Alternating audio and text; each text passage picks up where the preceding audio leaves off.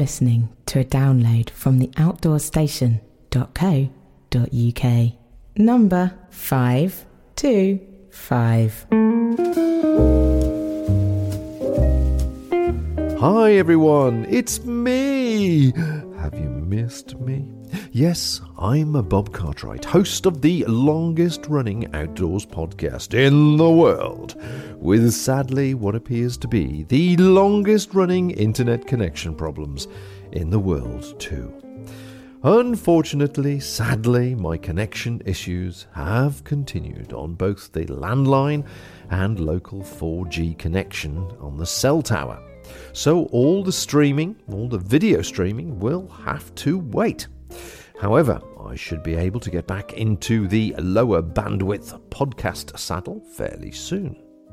In all honesty, I have enjoyed the easing off of the weekly pressure to produce something for you guys every week. Time stepping back and taking stock during the COVID period has allowed cunning plans to be made for when the fibre arrives. Yes, it's coming! Allegedly. I think I heard last week or a couple of weeks ago that Spotify was announcing that they now had over 1 million podcasts in their directory. Now, I wonder how many of those people will continue to produce material once isolation comes to an end.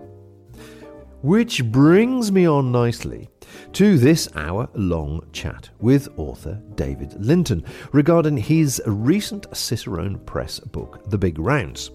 Now, I've been holding back the audio from the video live stream which we did during lockdown on April the 12th, as it didn't really seem appropriate to get people all excited about tackling the Bob Graham, Paddy Buckley and Charlie Ramsey rounds while we were all trapped at home.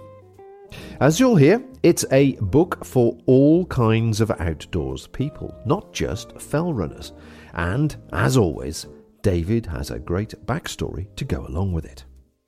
So let's now go back in time to April the 12th, 2020, during lockdown, and my conversation from the live video stream with David Linton.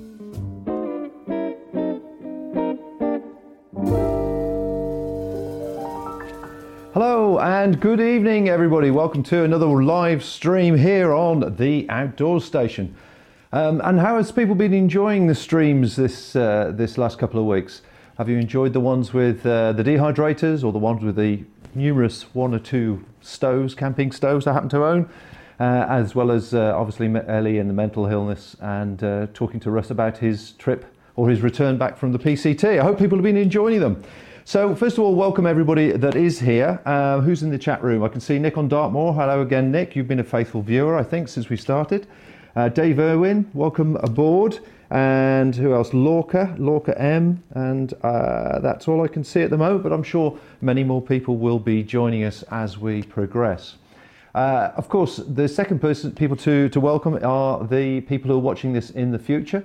Welcome to you as well, and hope you enjoy these series of live streams. We'll be doing a whole variety, all related to outdoor activities, things to keep us interested and stimulated while we're all in lockdown at the moment.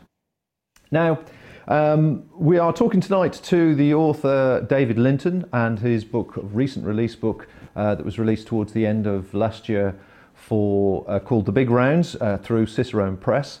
And at some stage later on in the show, we will be doing a competition, a live free giveaway. Very, very simple. Just we'll give you a text number, and we just want you to send your name and a town to the text, just a usual simple text rate. And then David will pick a number, and we can then send you a book later on in the week. Now, David Linton is an award-winning photographer. He's a writer. He describes himself as an average mountaineer and a below-average runner. He moved to the Cairngorm some years ago and writes about the uplands, conservation and teaching outdoor photography. He's the editor on Outdoor Enthusiast magazine, feature writer for TGO magazine, Walk Highlands, Sidetracked, Trek and Mountain and many others. Good evening, David. Hi. You are welcome. You're welcome. It's good to have you here. How's everything treating you up in the Cairngorms at the moment? All right, yeah, you just narrowly missed my kids, or they narrowly missed you. So they're this is their bedtime right now. So that's quite Bedtime. funny. I thought Kellen was going to make an appearance, an impromptu appearance. I could see them just before we came on there. I saw them coming in, and you doing the panic dad moment. But it's all right. If they appear, they appear. They're welcome to join in and see Dad's famous moment. It would be quite funny. So the big rounds, yeah, lovely book. Enjoyed having to scoot through it. Fantastic read and very interested with the whole range of information you've got in there. It's not just a guidebook, obviously, but rather than me tell people about it, why don't you tell people about it? Okay, so yeah, it's a massive part of my life for a really long time. I started, I guess, well, I first looked at, I first had an inkling of what might be involved in 2013. And then, as you mentioned, it finally got published 2019. So from end to end, it's 6 years. It's probably, strictly speaking, it's probably 5 years in writing and production.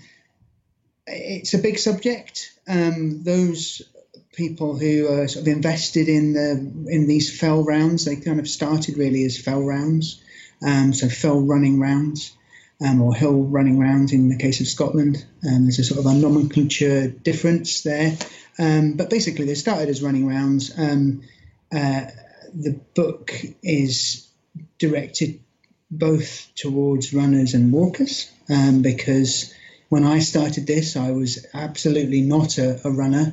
I used to run in secondary school as a way of getting out of football because I was absolutely hopeless at football. So, but yeah, I run a little bit now, but I wouldn't even now really describe myself as a runner. I jog round places. So yeah, it was a really big part of my life for a really long time. The 3 rounds that are involved are the people who run them describe them as challenges. So, and the runners that have them in their sights, if you like, are they're usually looking to do them in 24 hours or less. Now, for me, there's no way I'm going to be looking to do any of these rounds in 24 hours or less. But it's for the readers to kind of work that out themselves. We can look for 24 hours, or we can look for several days. And so the book's kind of structured in a way, hopefully, that means you can use it for a 24-hour challenge, or you can use it over several days as a sort of, if you like, as a walker or a backpacker. So to give somebody an idea what a round sort of traditionally is then, I mean, the brief description is the 3 most challenging long distance mountain rounds. So we have a round in the UK, one in Wales and one in Scotland. And these peaks, are they all of a uniform sort of length, or is it just literally people over a period of time have linked together famous routes or favourite routes and turned them into something that really is a major challenge? It's kind of different in each case. So in the case of the Bob Graham round, which is the Lake District round or the Cumbrian round, as the name, basically each round's named after the person who kind of devised it, or kind of, you know, may or may not have run it in completely for the first time. Bob Graham ran the round, the Lakeland round, for the first time. There's a whole bunch of history that comes before Bob Graham, though, that's fascinating and that I've included in the book. So the idea of a challenge, a sort of a multi-peak challenge, that within a day or less is actually, you know, for as long as people have been enjoying going into the mountains, there's been crazy people trying to do things, you know, further, faster, longer, if you like. So, however, so each round's different, and that's of course part of the beauty of it, is that you kind of, if there's a UK round, an English round, a Welsh round, and a Scots round, they're a great introduction to each of the kind of some of the really beautiful mountain areas in each of those countries. But they've kind of got, to an extent, they are, there's a common thread. So you're looking at around about more or less 60 miles and around about more or less 8,000 meters of ascent. So, I mean, that's give or take. There's some variance between the three rounds. So it's about an Everest worth of ascent, obviously without the altitude, and around 60 miles, give or take. So that kind of gives people a ballpark. So that's, for people who, I mean, I'm assuming that most of your viewers will, they'll have some sense of what that means. That's a big deal. Yeah. And certainly, I think one of the things that's kind of interesting in the world that we live in terms of media is that we're so used to seeing people doing amazing things because there is so much media, so much social media, which is kind of quite a, kind of a good thing in a way. It's kind of a really amazing, people do amazing things all the time. But nevertheless, these are very kind of homespun UK challenges, the three of them, but they are still incredibly difficult. And actually, what I discovered is that they're incredibly difficult even to walk or backpack.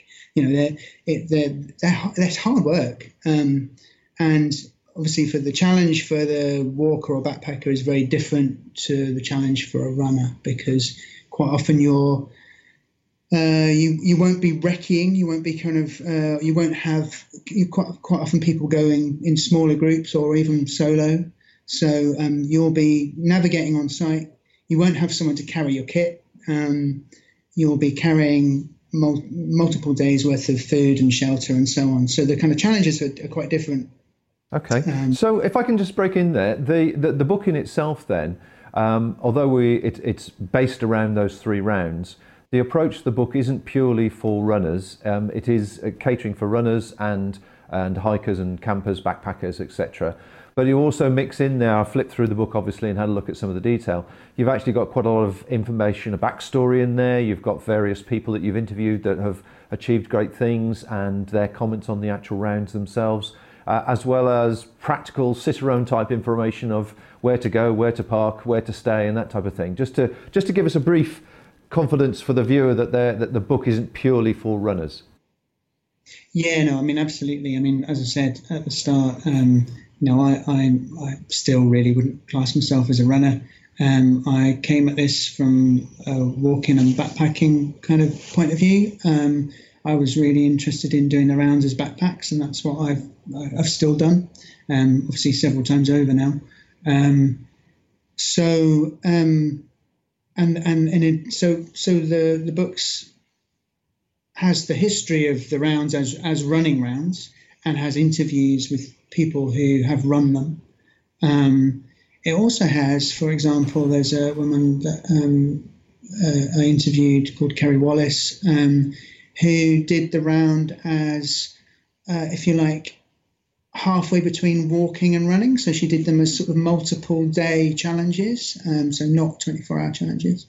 And then there's, for the likes of, for us, if you like, plodders, there's kind of suggested places to where you might get water. There's suggested places where you might even break up the rounds into kind of almost into sort of day sections. One of the things that I was really inspired by early on when I met Charlie Ramsey, who's the guy who formulated the Scots round in Lochaber, was that he had this really nice kind of open attitude towards his own round. So although, he ran the round in, I think it was, he ran his round in 23 hours, 58 minutes or something the first time. I might be wrong by a minute or two. But one of the really nice things, he's got a really open-hearted attitude towards the Lochaber round, and him and his wife now do little sections. So they'll go and stay at Carrera, and they'll kind of pick off little sections of his round as a way of kind of them going back and doing it as as older people, and his attitude was come one, come all. These rounds of my round, if you like, my round isn't my round. The rounds are for everyone, and I found that really inspiring, and it kind of gave me confidence as well as a backpacker. I thought, oh well, this guy's done an amazing thing. People are running these rounds in the record now for the Charlie Ramsey rounds, like in the 16-hour region. Wow. But it doesn't stop us doing the rounds over several days, or even over several years. You can go and do the Memoirs in 2 or 3 days, staying in a B&B if you want. Why not? And so the book contains that kind of information as well. As you say, kind of quite practical, quite standard information for a guidebook to have, as well as the kind of, here's how you might do it as a multi-day route with everything on your back, self-sufficient for a week, as well as here's how you might approach it as a runner trying to do it in 24 hours or less. All right, so there's a good mix there. Good mix. Yeah, I had to be kind of straight up about it, and I think it's pretty important as well. Just I'm not that 24-hour challenge person, so I'm not going to write that book for runners. This is hopefully a book that will fit most people most of the time. Right, That's the right. idea. I believe Rose is in the chat room as usual, and she's been keeping an eye on some of the comments. We're only on YouTube tonight. For some reason, Facebook was playing up, so I believe Rose has got a comment or two to mention there. Yeah, hi everyone. Hang on a second. Once again, I think I haven't pressed the button on your... Oh no, it should be there. It should be working. Yes, sound's going through. I can hear it. Can you? Yeah. Oh, okay. Sorry. Technical hitch there. Sorry, guys. Ross is a question for David. Do you think approaching this from the outside the fell running bubble affords you a different perspective on the rounds? Which I thought it's quite interesting.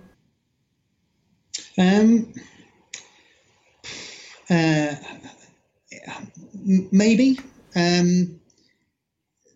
One of the things that was interesting early on about specifically the Bob Graham round was that, I guess, going back 5-6 years, you're looking at, things have changed quite a lot in that time. It's before all of Nikki Spinks's double rounds.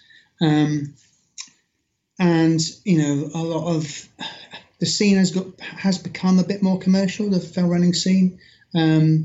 I still think it's less commercial than a lot of other kind of outdoor activities. It's fair to say, without kind of getting into too much detail, it's fair to say that there was, I wanted to approach that really sensitively, and I was also aware that there were real hot spots on the Bob Graham round, and so part of what I wanted to do was, rather than, if you like, the first rule of Bob Graham Club being don't talk about Bob Graham Club, try and just give people some decent information, because there were issues. So if you take like the example of there's a changeover point, fell runners will know this. There's the changeover points for kind of where runners can get refreshed. Maybe they can change their pacing teams. They can kind of just, change their socks, get some food down them. A particular hotspot for the Bob Graham round is Wasdale. And there are all sorts of kind of issues there to do with neighbours and actually erosion as well. There's a kind of a big issue on various points on the Bob Graham round. And rather than not talk about those, I think I kind of wanted to kind of just approach those and try and give people some information they can work with, and meet some of those issues face on. Those kind of issues that are less problematic on the Paddy, Buckley, the Welsh round, and the Charlie Ramsey, although those rounds are becoming more popular as well. So, I've done quite a lot of work in the sort of conservation area as a journalist, and I moved to Scotland to work for the John Muir Trust for a while. So I was interested in kind of those kind of questions and how can you give people some decent info that they, rather than just trying to, the popularity of the Bob Graham round and the popularity of the Lake District isn't going away. So let's be straight up about it and try and so maybe that's a different approach to the one that could be broached by a sort of a hardcore fell runner. I'm not sure. It's probably not for me to say. Okay. But that's what I wanted to do certainly with the Bob Graham round. It was, I felt that was quite important. Okay, well, what I certainly want to do here is obviously get into a brief look at the rounds from a photographic point of view. You've got some lovely photographs I want to show. For people that are watching and want to know how we're going to run the competition, we'll be mentioning the details for the competition in about 10 or 15 minutes time. It's very simple, it's just a case of texting your details through to a certain number, but I'll do that, as I say, in 10 or 15 minutes time. But let's actually get into some of these pictures and some of the stories associated with the rounds. I want to start, if possible, with the Bob Graham round. The imagery that I've got here, I've just got a slideshow of images that you sent me. So do you want to talk through these, or just talk through the feel, what the round is like generally when people are looking at these pictures? Yes, I mean, a lot of folk will know some of these scenes, I'm imagining. So basically what the round does is I'm going to just kind of sit with the book in my hand as well. So the first shot you saw there was on Jenkin Hill, that was just above Keswick. The round starts and finishes in Keswick. It starts at a place called Moot Hall, and you must start and finish in this place. That's the rules. The Bob Graham round is quite strict. It's looked after by a club. And the rules are, because it's been established for a long time, the rules are quite, they're fairly strict. And I don't mean that in a derogatory way. I think it's an amazing historical and cultural thing, and that's a big part of why I was interested in writing about this whole subject. So you start and finish in Keswick. You can go in either direction, but let's go clockwise. Again, we go over Skiddaw, and then over the back of Blencathra, down Hallsfell Ridge, and then there's a changeover point or a transition point at Threlkeld, and then people go over the, I guess I call it the East Ridge, so it's the Dodds. People will know it as the Dodds, and you can see it sort of. You can see Keswick there and on the screen, and there's Threlkeld kind of just to the northeast, and there's the Dodds, the line, the sort of basically a line south over those kind of great big rolling hills, and down to sort of Fairfield, and then we end up at a place called Dunmow Raise, which is just on the road just south of Thelmere, I think it is, and then you're up into the sort of high ground. I think we're on to the next bit of the map. There we go. Up into the high ground there, kind of, and over towards sort of Langdale. And I'll just sort of pause there and just mention that you'll see there's a few dotted lines. So there were points on each round where I kind of felt it might be useful to add in sort of alternatives. And that's sometimes to do with walkers or backpackers with kind of heavier kit, and sometimes to do with occasionally to do with erosion issues. So that's what the dotted lines are about.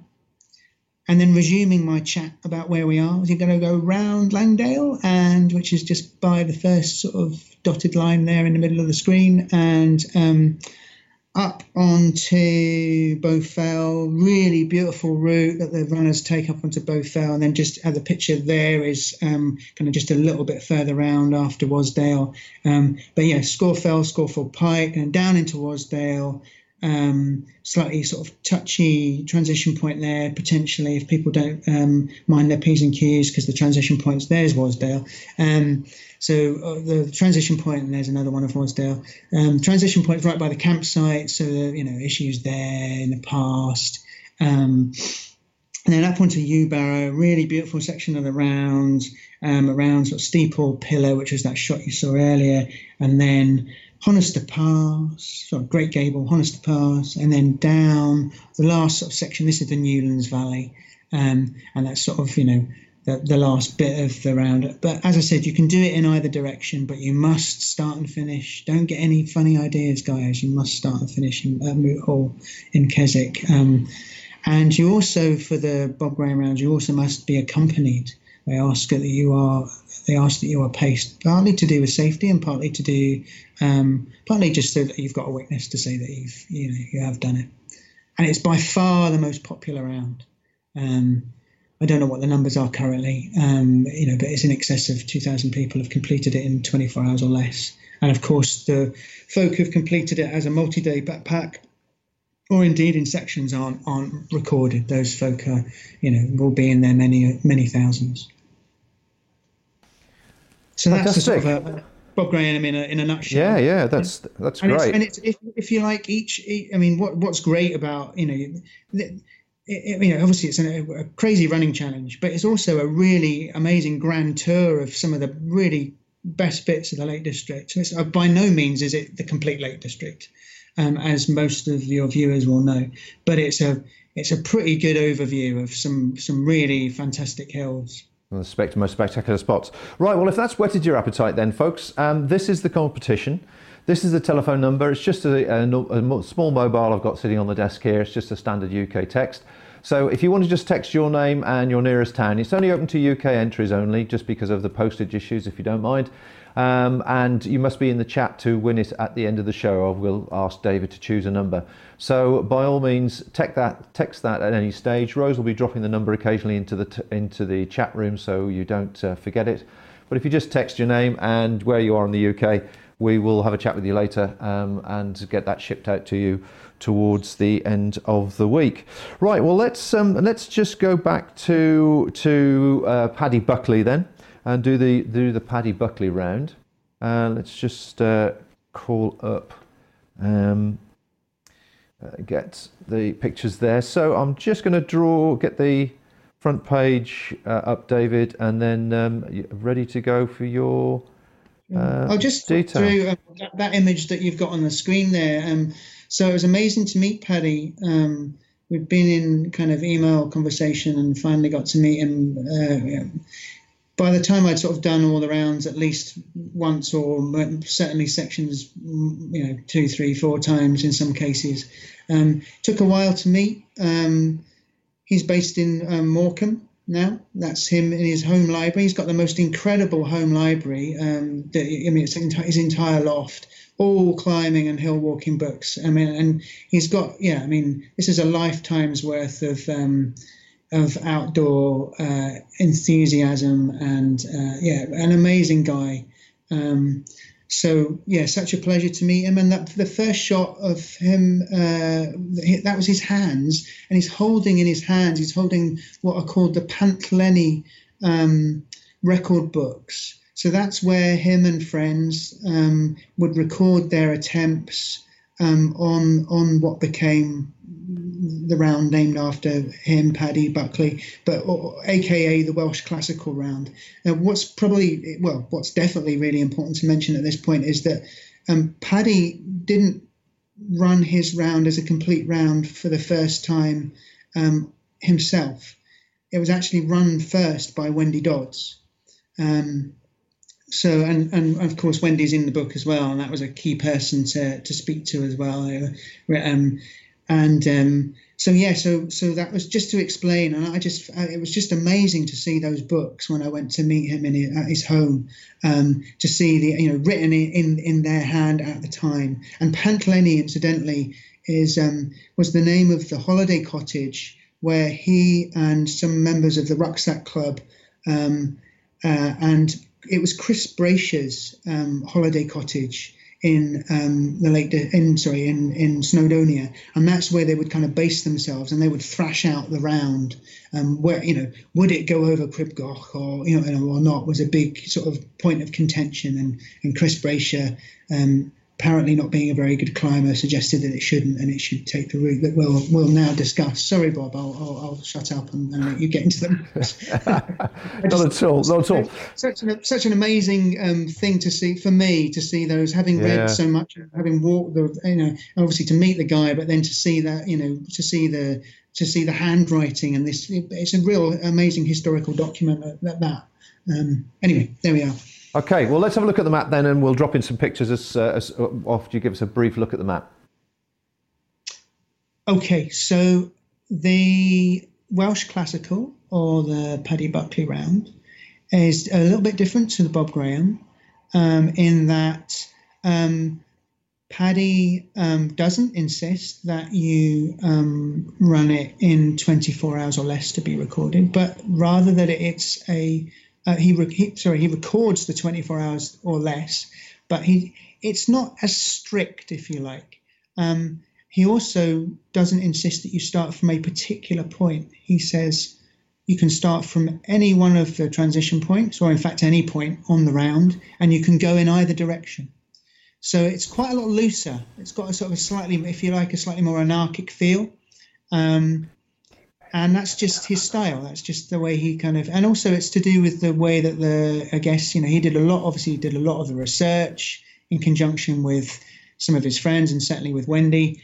And as I said, Wendy ran it first, and I think she took something like 25 and a bit hours. I can't remember the exact time. It's in the book. Anyway, so the way way we look at it in the book is we go clockwise again, and I've started from Capel Curig. A lot of folks start from Llanberis. From Capel Curig, it has an advantage because you can then resupply in Llanberis if you're doing it as a backpack. So that means you're carrying less on your back. Anyway, so we'll go from Capels, which is just I think it's your previous map. Sorry, Bob. There we go. So Capel Curig's there on the right, sort of around about 3 o'clock, and you go up onto. Just forgive my pronunciation of some of these. It'll get worse in a minute when we go to the Scots round. So you go up onto Mol Siabod, or I'm not going to try Siabod, and you take what's called the Boundary Ridge, which effectively connects the sort of Ogwen Valley with the Molwins and the hills around Blaenau Festiniog. So then we flip onto map 2, and the Boundary Ridge is it's a really tough way to start, but gives you this amazing view over the sort of Snowdonia Massif, which is effectively on the left of that picture at the moment. So we flick to the next bit of the map now. Don't know if it is there. Yeah, there we go. So there you can see Blaenau, and you can see the hills around, or to the left of Blaenau Festiniog there. Really amazing. It goes through some really incredible industrial landscapes as well. That's what I found really. It's kind of a mind-blowing sort of aspect to the Welsh Round, is that you're travelling through industrial heritage.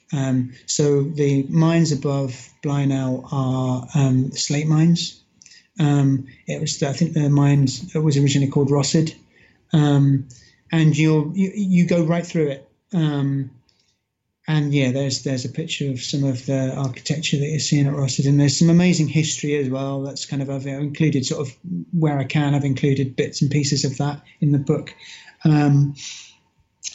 From those hills, you go over Connect, and then down into a little sleepy settlement just south of Bedgellet called Knapmore, and then up onto some really a lot quieter hills over on the west there.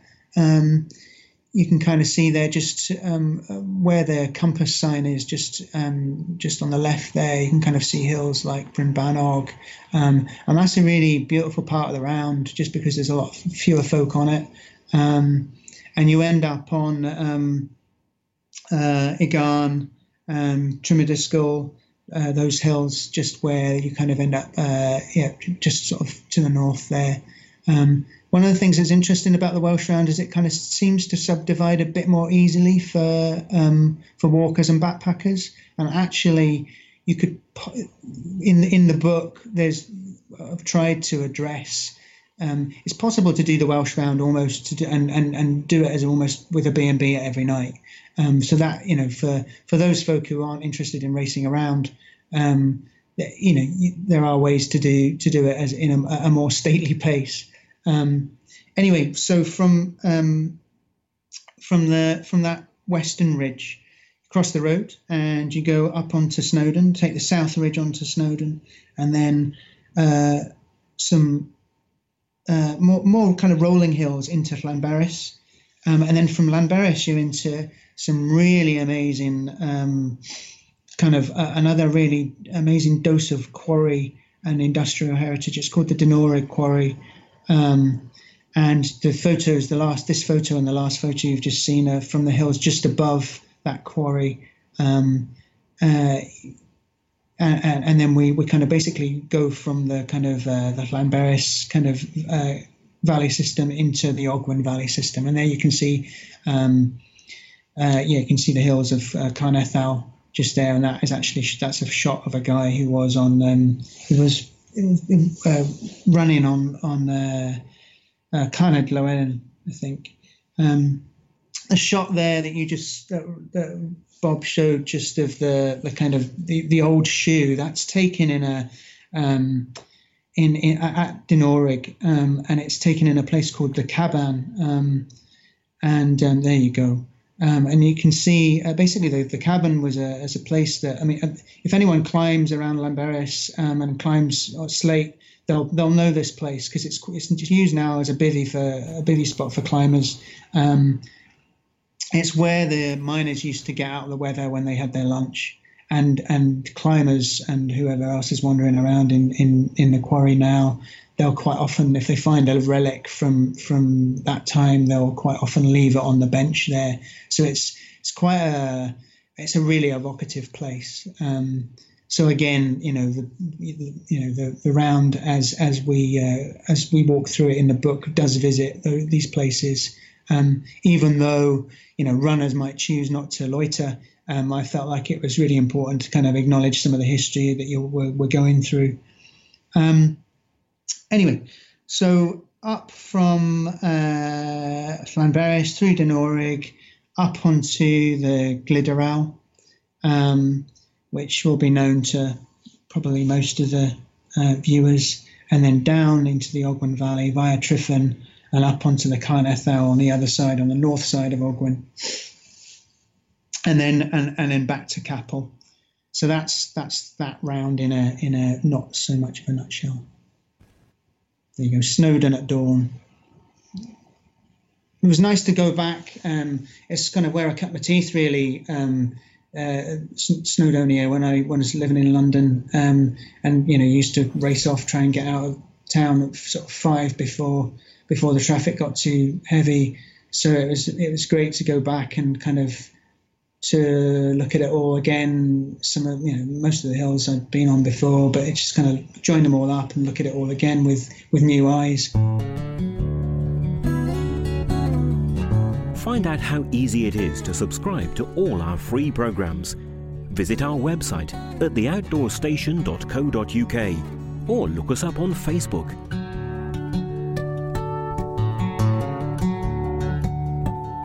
Just to remind people again, if you want to enter the competition, the telephone number Rose is posting in the chat room on YouTube. So by all means, just send me a simple text. All I've got is a little bog standard phone here, and David will choose a number towards the end of the show, and we will give you a free book. The wonderful Big Rounds book is what we're talking about, which is being described as the 3 most challenging long distance mountain rounds. We've also got questions coming in, which is great, so thanks very much for sending those in. If you could just put a capital Q in the front, what I'm doing is I'm gathering the questions and we'll fire those at David at the end to see if he can answer your particular point. So now let's go on to the Charlie Ramsey round and just call up the pictures for those. Now, is there a bit of a story with Charlie Ramsey as well? You met him and had a chat with him for the book as well. Bob, I'm just going to put a light on. Charlie's amazing. What an amazing character. He's just full of life, still full of life. Got such a zest for life, and is so enthusiastic about the folk who are kind of coming to Fell Running and walking and backpacking as well. So meeting Charlie was really, for me, was kind of the catalyst, I think, for the book. The backstory to that is that he'd seen a photo that I had published in the Great Outdoors magazine, and he got in touch, I think via a website or something, and he lives in Edinburgh, and I just moved to Edinburgh at the time. The Charlie Ramsey round, his own round, was 35 years that year, so we met for a bit of a chat. And did just a tiny piece in TGO to kind of to mark that, and then I had a crack at it and failed dismally. Didn't manage to complete the round. Even as a walker, I kind of ran out of time and steam, and then just kept on going back. And the fascinating thing, I think, for me, the thread that ties the book together really is people. And the fascinating thing for me when I finally sort of got under the skin of all this is the history behind it.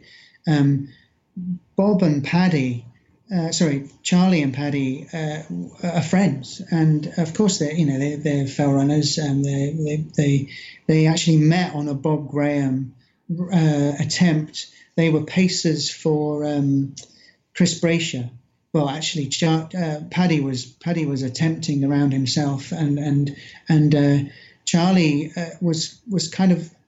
I mean, the full story is in the book, and he talks about it in his talks as well. But Charlie was kind of found himself there almost by accident, and he wasn't press ganged at all, but he thought he was just there for for an evening run up Skiddaw, and it turned out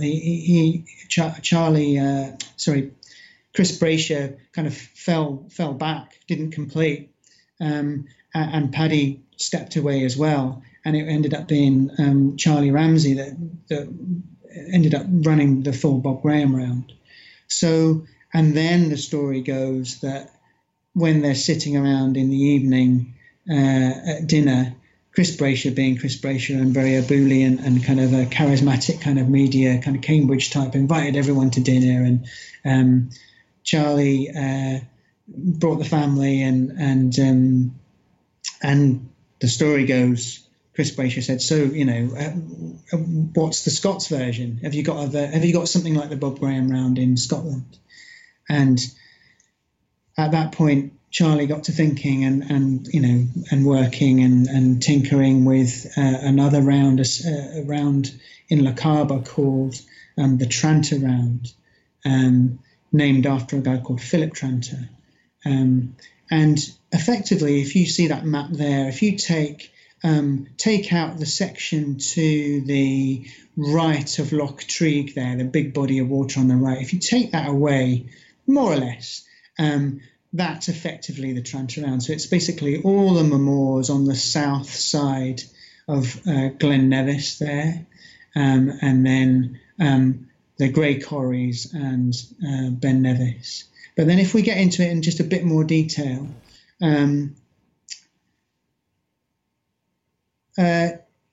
Charlie doesn't insist that you go in any particular direction. He does insist, though, that you start and finish at Glen Nevis Youth Hostel. So that is the start and end point. And the way I chose to talk about it in the book is the way that Charlie ran it, again, because of just for purely historical reasons.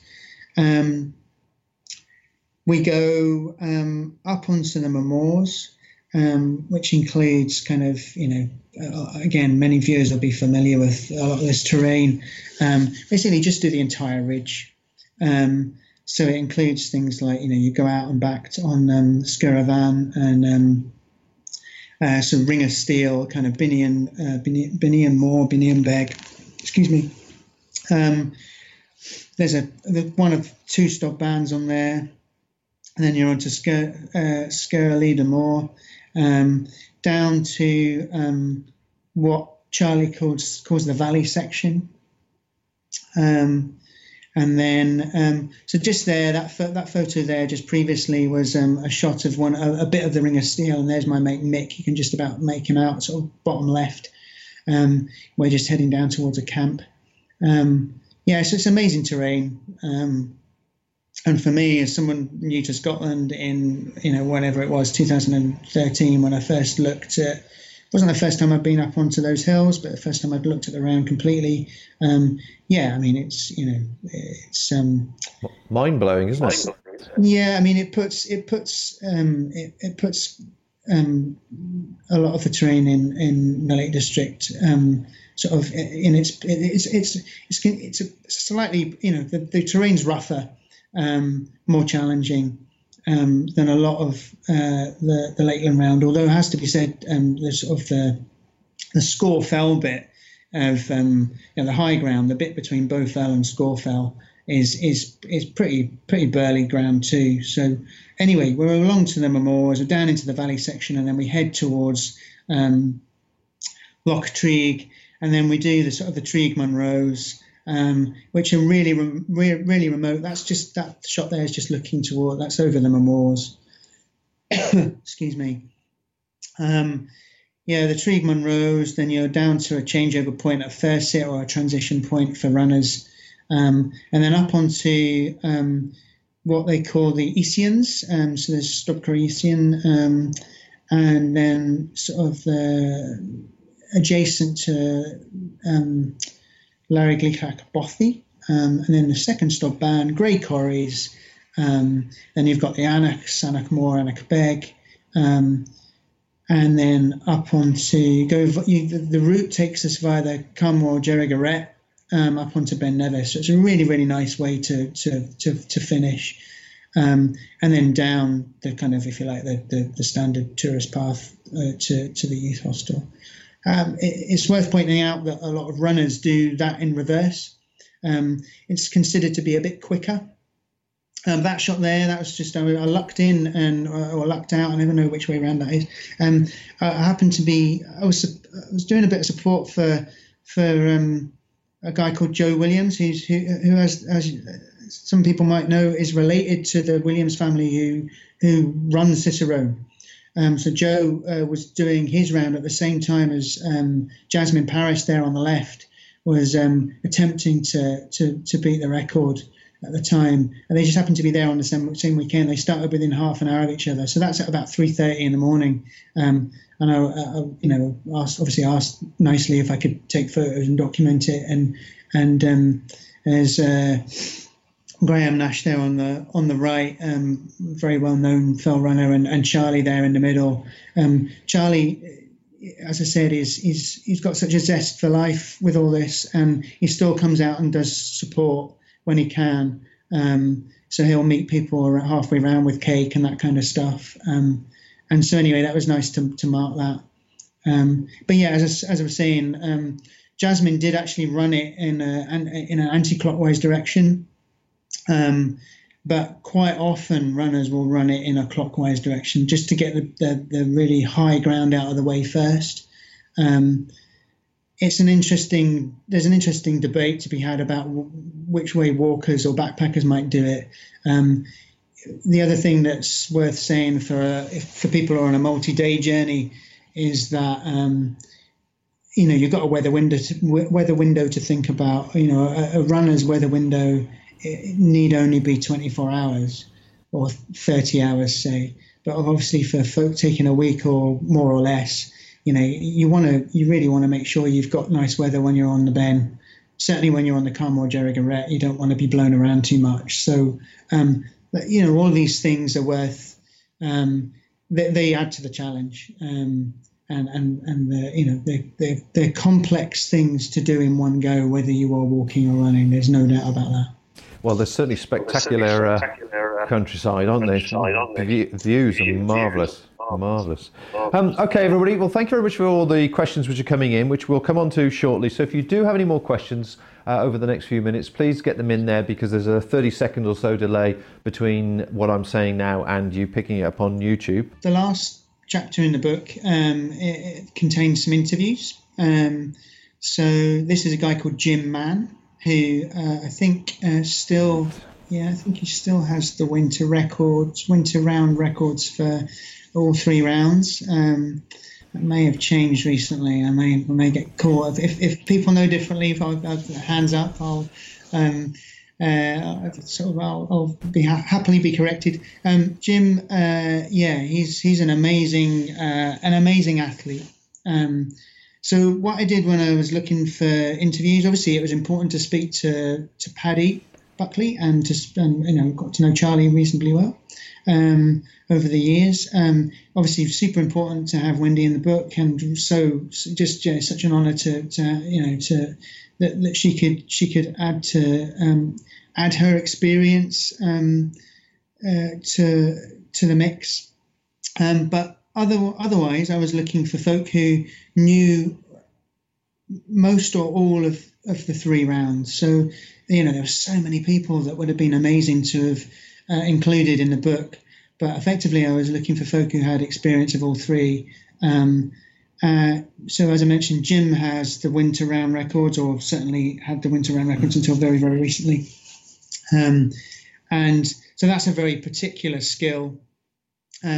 I would not suggest, and he certainly doesn't suggest, that most people are looking to do these rounds in winter, certainly not as runs. And as I mentioned, as backpacks, they'd be, hard going, as challenging in a very different way, because of weather and so on and so forth. So that's Jim Mann.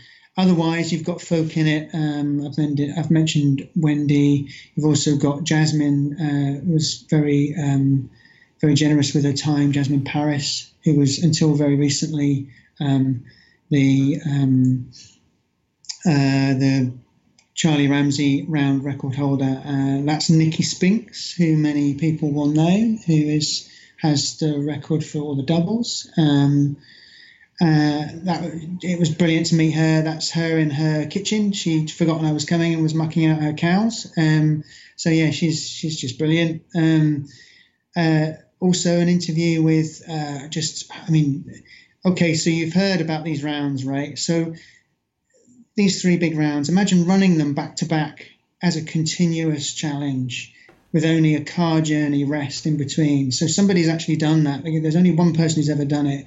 The name of the guy is called Mike Hartley. So he gave a short interview as well. It kind of beggars belief, really. And I've also mentioned a young woman called Kerry Wallace, who now runs a women's fell running kind of guiding business in Le Caba, based out of Fort William. So Kerry's in the book as well. As I said, with a slightly different perspective on. She did hers as a multi-day sort of running stroke walking challenge, and actually used bed and breakfasts and hotels in some cases, and kind of she broke it up in a different sort of way. So I thought it was kind of fun to have her contribution as well. Yeah. She's got a really different take on it. Really good points to make around weather windows and doing it over a longer period of time. Well, that's great. I mean, it's obviously, you've got a heck of a lot in there. It's a very full book, and you've well explained very clearly that you're catering for the runners as well as the backpackers and day walkers and people who want to do it in sections. Naturally, if people want to buy the book, as opposed to win the book in our competition tonight, the Cicerone is a fairly good place to start. They have got the book there, and obviously I think David will have a few copies as well if you want to contact David himself directly. But let's come on to a few questions. Let me just set this up and let us send these through and see what people say. So Ross Brannigan, what was your most memorable moment in relation to connecting with the landscape whilst recycling the rounds?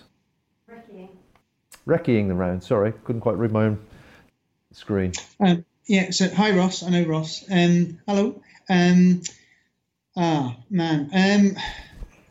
I mean, yeah, I guess Ross will know some of the backstory to this. Yeah, and as I mentioned at the beginning, it's several years worth of work. So it's sort of all this stuff, a bit like, for many of the fell runners, who are going to undertake these challenges or are going to eye up these challenges, they end up being, they just get embedded into your life. And so there are, I guess it's what's interesting is that I've got the way memory works is kind of interesting in relation to landscape, isn't it? So I've got really kind of pin sharp memories of being up on the Mamors Stogban. The first time I tried for the Charlie Ramsey round, and just at sunset.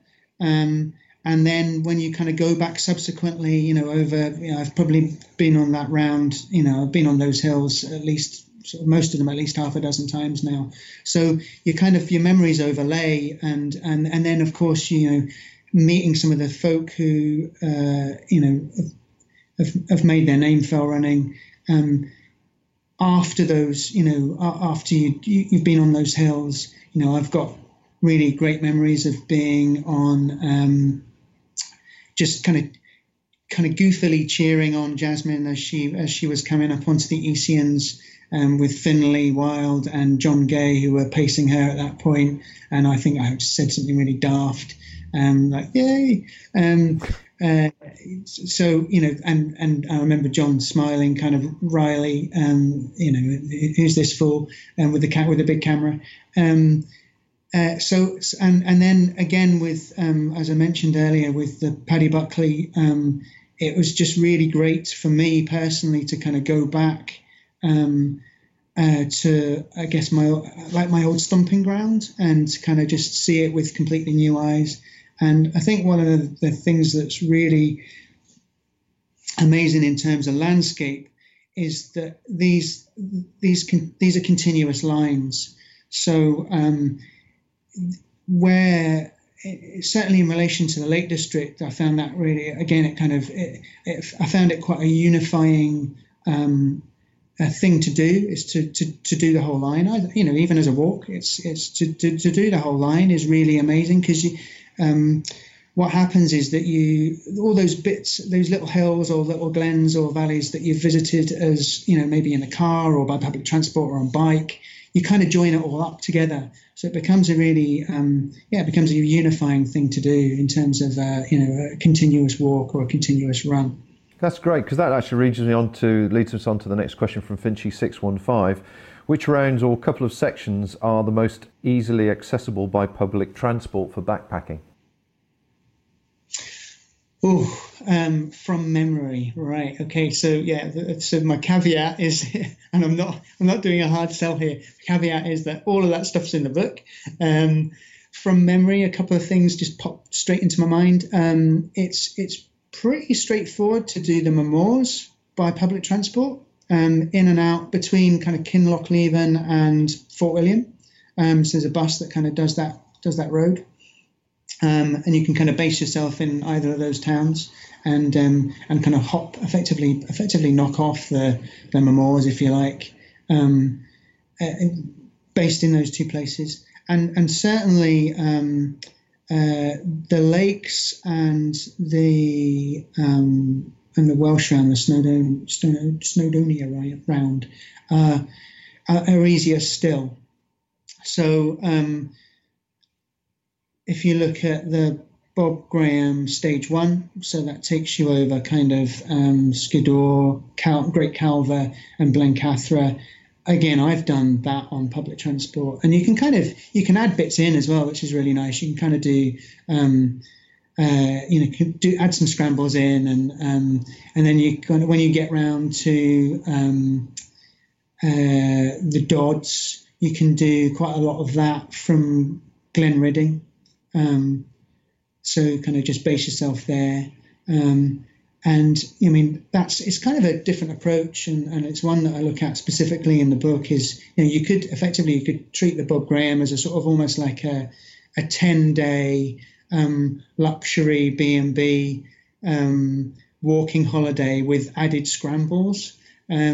And kind of, for international visitors, when we get past, the situation we're in now, if people were coming for a couple of weeks, you'd have transport time, but then you could kind of do, support our local B&Bs, which I think they're all going to need the support, right? So can kind of do it in that sort of way, and it was kind of fun to sort of break it down in that sort of way, and even though I really got a lot out of doing them as I said, as continuous lines, it was sort of also quite fun to sort of, if you like, take Charlie's inspiration, Charlie Ramsey's inspiration, and say, actually, let's what happens if you base yourself at Corral Bothy? Why not? That's kind of it's make it ecumenical. Let's make it let's break it down and approach it in that way. Okay, excellent. Well, just to remind people that the competition is going to be closing now. So if Rose, you could just post the telephone number, again, text number into the chat room on YouTube there for people if they want to have a last minute entry. Got a good handful of entries, so we'll ask you to pick a number in a second.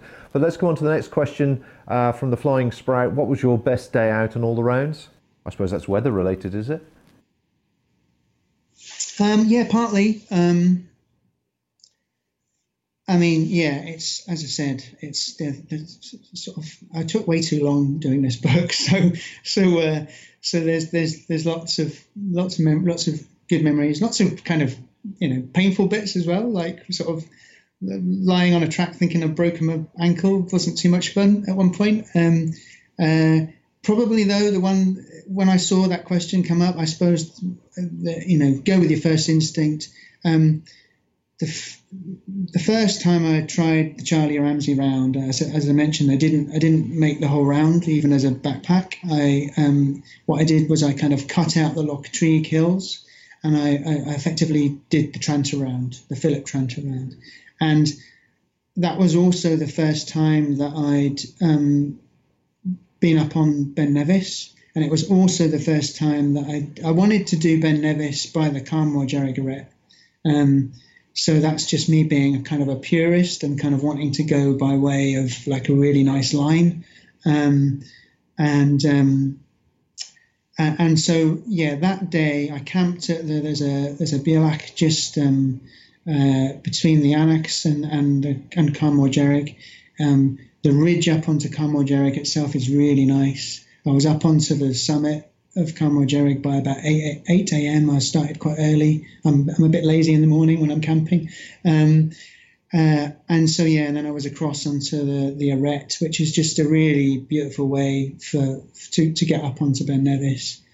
So that's a standout day for me. It was something I'd waited a really, really long time for. And obviously subsequently done it since a couple of times, and it's but it was first time was really special. Okay. And from John Middleton, we're just wondering how long the Bob Graham round takes for an average backpacker, 5 or 6 days. I think you just said 10, but that was probably with doing B&Bs, wasn't it? Yeah,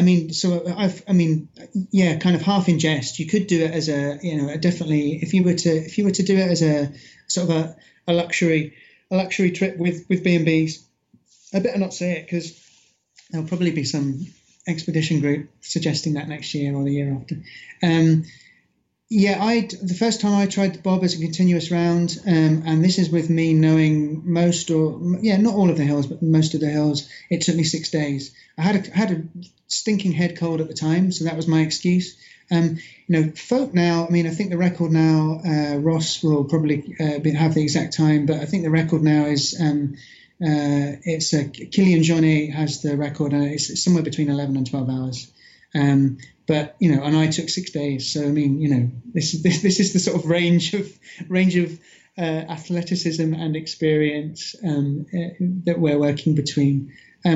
In the book, I have effectively loose 6-day itineraries for each round, and obviously for runners, you're looking at working towards a 24-hour or less challenge. Okay. And the final question now from Ross again. Of those who interviewed in the book, whose story captured your imagination the most? It was really nice to meet Paddy. Paddy's quite low key. So it was really nice to sort of meet him. I think part of this for me is about kind of, Bob Graham's quite a well-known name. Well, I don't know if it's he's quite household, but, he's certainly well-known. So part of this for me is kind of, these guys alongside Wendy, they've made these really, they've made a really big cultural contribution, I think. So part of the book is about honouring that, marking that. So it was really nice to meet Paddy. And I also think the other person that I haven't mentioned is Helen Whitaker, who I haven't met, but she is in the book. It's a brief interview in the book. So it was really great to get her in. I think she's just accomplished some incredible things. And meeting Jim Mann Jim is an incredible athlete. Jim Mann is the photo, the guy there with the tree behind him that you saw earlier. Jim also holds the record at the moment for the most Munros in 24 hours. And the record stands at 30 Munros and a pint. So he had a pint in, I think it was the Braemar Arms at the end there. He's the winter round record holder. He's done some amazing things, but he's so, just completely down to earth guy. He's doing some really great work at the moment. They have, I'm going to paraphrase the name of the Twitter handle, but I think it's something like trees instead of teas. He basically suggesting that, instead of a race T-shirt, the race organisers, fell race organisers, you contribute towards tree planting instead. Obviously, this is all off the cards for the time being because of lockdown, but once the races get going again, I thought it was a really nice initiative that he started. Lovely. Okay then, David, well, we've had our hour now, so thank you very much indeed for your time. I just need you to pick a number between 1 and 25, please. 17. Okay, just bear with me a second, talk amongst yourselves. 17, and so we have 17th message from Danny Nichol. Danny Nichol, are you in the chat room at the moment? Do say hi and type a note to Rose from Hull, but it looks like you are the winner of the free book, the Big Rounds book, with the author David Linton. So I hope you're there. I know there's a bit of a delay before that comes through, but we'll contact Danny anyway. So thank you very much indeed, David, for your time this evening. It's been a good chat. You've gone certainly into great detail on the book. Thanks to everybody that's taken the time to tune in and watch. I hope you've enjoyed it. We're trying to mix and match all these different streams every time and do something slightly different. As I say, the next one on Friday is with a wild food specialist, a forager, and hopefully she's going to show us a whole variety of things that to look for in the hedgerows.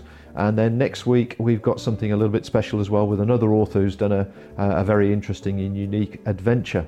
So thank you once again, David, for your time. I do appreciate it. And on that note, folks, stay tuned and we'll be back on Friday at 7 o'clock. Bye for now. Links to the book can be found over on theoutdoorstation.co.uk, and why not join our newsletter list while you're there? It's always good to hear some ideas. And of course, Cicerone Press will be more than happy to supply you with a copy for your next adventure or to put on your library shelf. My thanks to David for joining me and everyone else who has been in touch over recent weeks listening to my woes and moans about the technical issues. Your support, suggestions and offers of help have been greatly appreciated.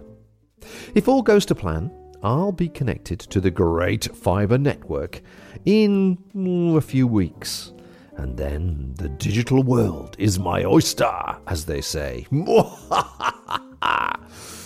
Anyway, keep in touch. Join our newsletter, and whatever you do, stay safe and well in this brave new world. Until next time, folks. Bye for now. Thank you for listening to this podcast. To hear or see more from our extensive free library, please visit theoutdoorstation.co.uk.